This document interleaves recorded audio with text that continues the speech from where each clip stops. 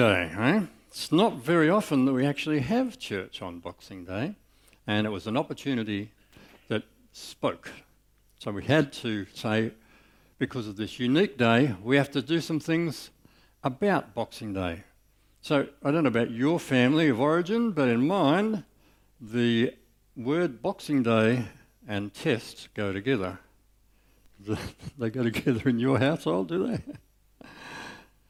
And the thought of smashing the Poms at cricket, that's really a very happy thought for our lot.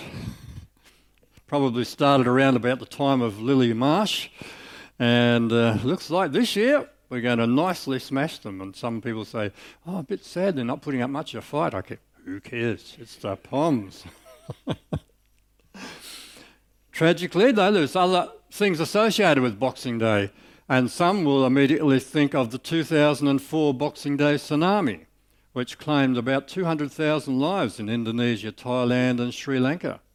Maybe some will link Boxing Day as the day after Cyclone Tracy hit Darwin in 1974, and no reference to anyone in this room. Others will think of Boxing Day sales, a phenomenon in many parts of the world, or many parts of the previous British colonies, for those people who like to be squashed in queues. Not me. As I thought about it, I thought Boxing Day, and I was intrigued to think, well, actually, I've never really looked into where the meaning of that word came from. What is the history of it? And it turns out it wasn't that hard to find out a few things. So what I found out is the Boxing Day tradition began in Britain probably as early as in the Middle Ages. And there seem to be a couple of main schools of thought about the origin. Some historians say that it began as a holiday tradition where the house servants, they had house servants in those days, nowadays we have house machines, but they had house servants, they had to work on Christmas Day, and they sort of got a reward the day after because the employers would put gifts like food and clothing or money into Christmas boxes, which the servants would then take home with them and often have their own family holiday on the day after.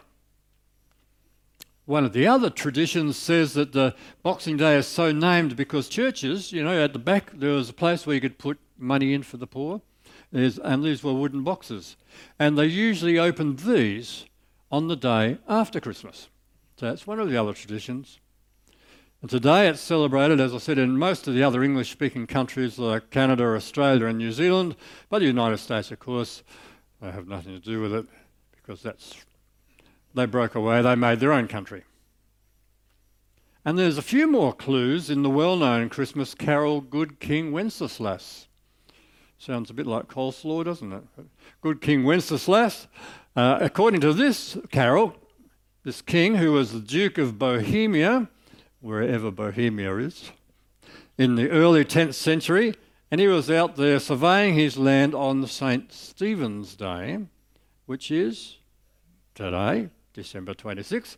He saw a poor man there gathering wood in the middle of a snowstorm, and he actually was moved by the thought of that poor guy out there, and so he gathered up some surplus food and wine and he carried them out through the blizzard to the door of the peasant. And that good king's action sort of has a happy coincidence with that almsgiving tradition in that it happened on the day after Christmas. And so it seems that on the day after Christmas, that's when the English poor got most of their charity, most of their gifts for the year. So the church, at some point in its history, decided that 26th of December in the western wing of the church and 27th of December in the eastern wing of the church would be the day that they would remember the early Christian martyr, Stephen, who was martyred there. And if you remember, what was Stephen's job? He was to be a deacon, and he was to care for the poor widows in the church. So there's a nice link between Stephen and caring for the poor people there.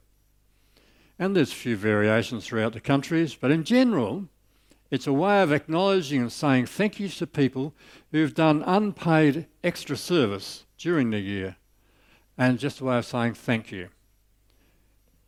Got a bit out of hand in South Africa for a while there because people would actually take it upon themselves to take boxes around to their clients during and say, oh, look, it's Boxing Day, how about a gift, mate?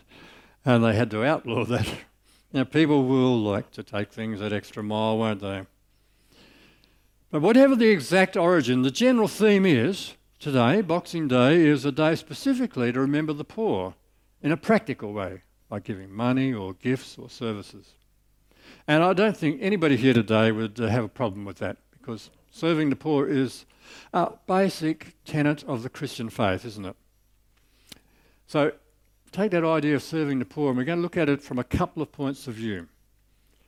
We first acknowledge the scripture says you will always have the poor with you. John chapter 12 verse 8, Jesus said, this is Jesus' word, you will always have the poor among you, but you will not always have me. And in this occasion here, he was justifying the fact that Mary's just gone and poured out this expensive perfume on him as an extravagant gift, a whole year's wages, in fact. That's how expensive it was. And Judas, who's that penny-pinching treasurer of the group, is just appalled at the gesture of love and preparation for Jesus' burial because he's caught by the numbers.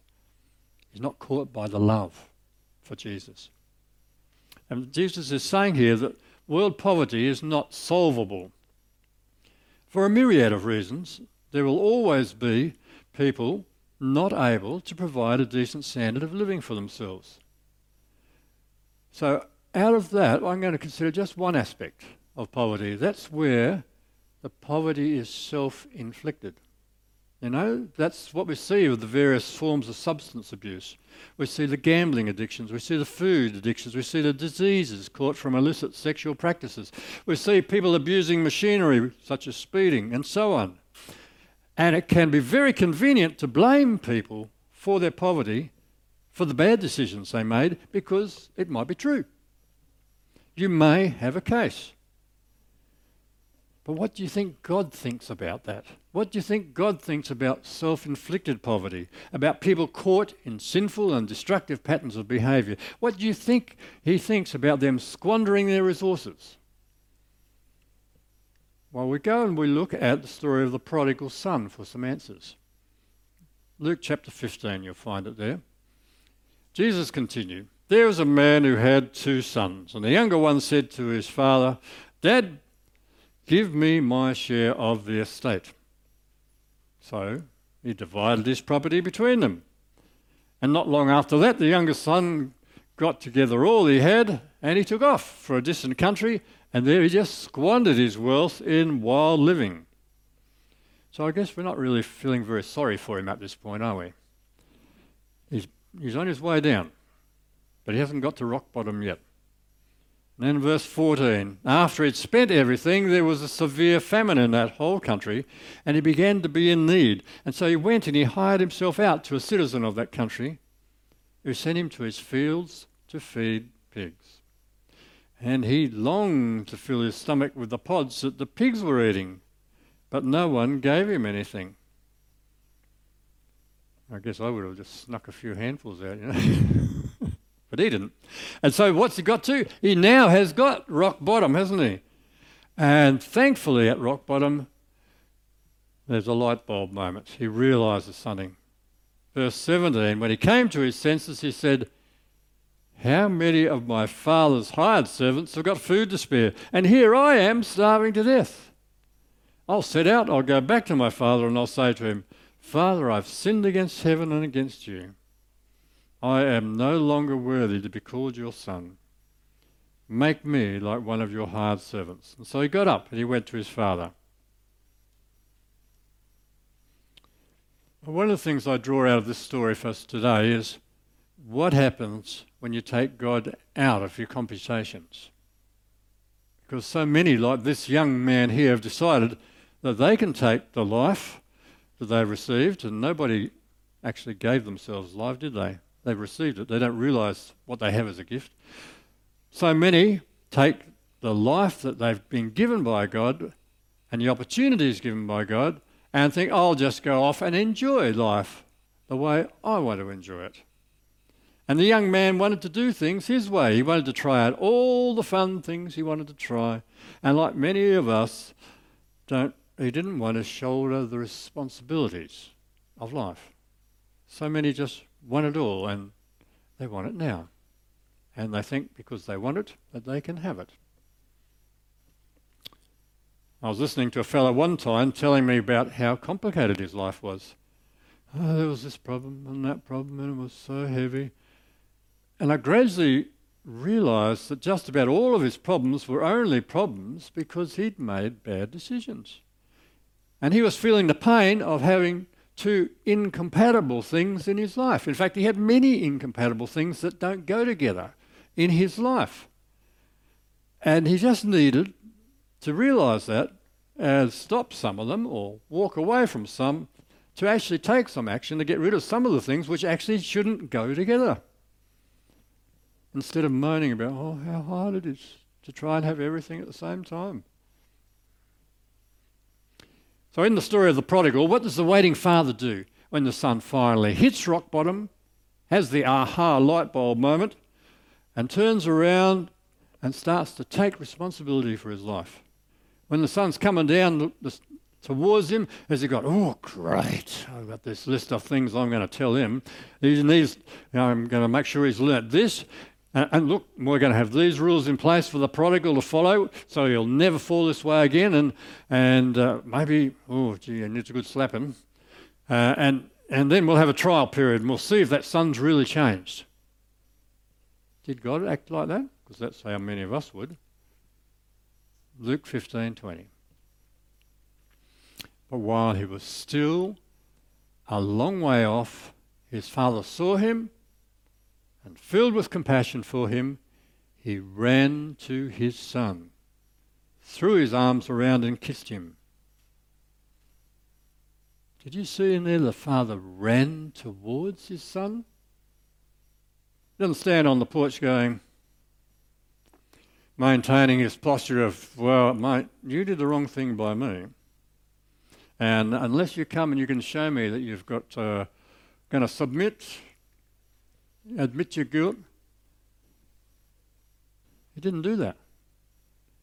And that's like us. So often if we're hurt, we consider, well, he hurt me. It's his responsibility to start and make all necessary steps. But not the father. He runs towards his son. How counterintuitive. How powerful. How divine.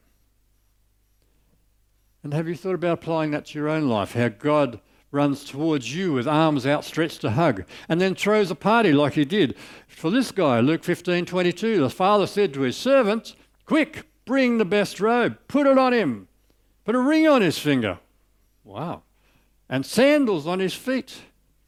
Bring the fatted calf, kill it, and let's have a feast and celebrate. For the son of mine was dead and he's alive again, he's lost, he's found, and they began to celebrate. I think it's particularly poignant that this wonderful display of love and acceptance is shown to someone who is poor due to his own bad choices. He has royally messed up. The reception he gets is not based on that mess up. His reception is based on the character of the father that he left behind. And the story is about how amazing the father is, isn't it? And I guess there's times for all of us today where we've felt like the young man when we've been wandering away from God. We've messed up so bad that we can't imagine being forgiven. We're just completely down on ourselves for how stupid have I been, how arrogant, how self-centered I've been, and I deserve everything that's happened to me. Well, this story says that whenever you get to that point of turning around and coming back to God, you will experience the same wonderful kind of love which this prodigal experienced. God will metaphorically come running towards you. You won't even have to take all of the steps to get home. He's going to see you a long way off. He's going to come running. He will support even the feeblest attempts to turn back to God. And friends, it is possible to mess up. There are boundaries in life. There are things we shouldn't do, things we can get into trouble for doing. There is a right way of living. And there are boundaries between good and bad. And don't people want to test those boundaries? Don't they want to write their own boundaries? Don't they want to set their own boundaries? And that's the human experience. The people of Israel, read the Old Testament, they did it over and over throughout their history, and most of their attempts to write their own boundaries just failed. The prophet Zephaniah, like so many other prophets, spoke about that reality. Only really a remnant ever understood the boundaries, lived within the boundaries. But for those who did that, for those who stayed their hopes and dreams and lived within God's boundaries, we've got this wonderful prophecy in Zephaniah 3:17. The Lord your God is with you, the mighty warrior who saves. He will take great delight in you. In his love he will no longer rebuke you, but he will rejoice over you with singing. And there's a powerful idea there that God sings over us. He sings over those who are living turned towards God. He is so happy with us that he sings over us, just like a mum sings over a little child. But not everyone sees God like that, do they? There's a great little story in the Reader's Digest from February 2005. And there's this man, he says, well, we were stopped for a routine seatbelt check. My wife and I were asked by the officer if we had our belts on. And he shone his light into the back seat and asked our 6-year-old son Riley, he said, right, mate, can you put your hands up, buddy? And as they went on their way, the wife looked around and Riley was really upset. What's wrong, Riley? She asked him. Oh, I thought he was going to shoot me, said Riley. And that's how some of us think about God, that if he shows up, he's going to shoot us. Or worse, when and if God shows up, he's going to be like a policeman. He's going to sort of list all the things we've done wrong, and we'll be blown away with shame and disgust. I mean, how many times have you heard people say, oh, if I walked into a church, the church would fall down? Well, the story of the prodigal son is, the message of Zephaniah is that God is not going to shoot you. It's all right to do that in worship too, by the way. He's not going to shoot you. His reaction is not going to be based on what you've done, but it's going to be based on your repentance, on your feeling sorry, on your turning around from what you're doing and saying, yes, I want to go your way, and I'm going to do what I can. And then he runs towards us, and he's so happy with us that he sings over us, as mum sings over the baby. There's a song by Benny Hester which takes up that line of thought, takes up that idea of when God ran.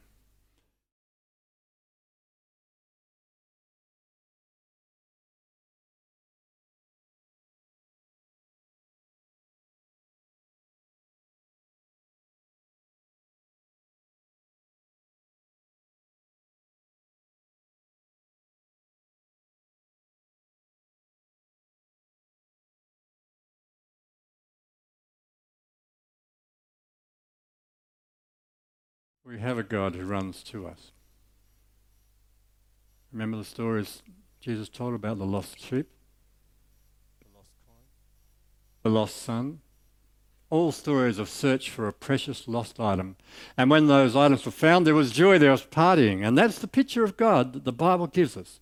Not of the distant Father, uninvolved, uncaring, abusing, who seems to have his sights set on making you miserable. No. God loves you. He sent his very best, his only son, to find you and bring you home.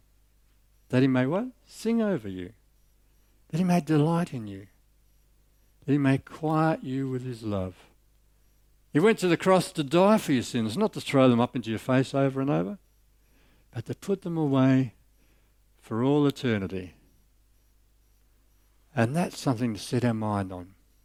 Colossians 3:2 puts all those things and says, set your mind on things above. That's what these are. These are things above. They're not earthly things. And if your worries of life are weighing you down, then you're not doing this, setting your mind on things above. Let heaven fill your thoughts. Let the picture of God running towards you fill your thoughts. And then on Boxing Day, don't keep the news to yourself and spare a thought for the poor. Think about them the way God does, with the same love you've received. Don't blame the poor, even when their poverty is self-inflicted. Pass on the Father's love in practical ways as He shows you a need and moves you to fulfill it. Let's pray. Gracious Lord, we just want to rejoice in what we have seen, Lord, of your greatness this morning. The story that you've told about the prodigal son, and yes, none of us have any leg to stand upon. But we do know that when we return to the Father and give Him everything, what a joy. What a joy there is in you. For us. What a joy you have in us. Wonderful. We praise you for that holiness. Amen.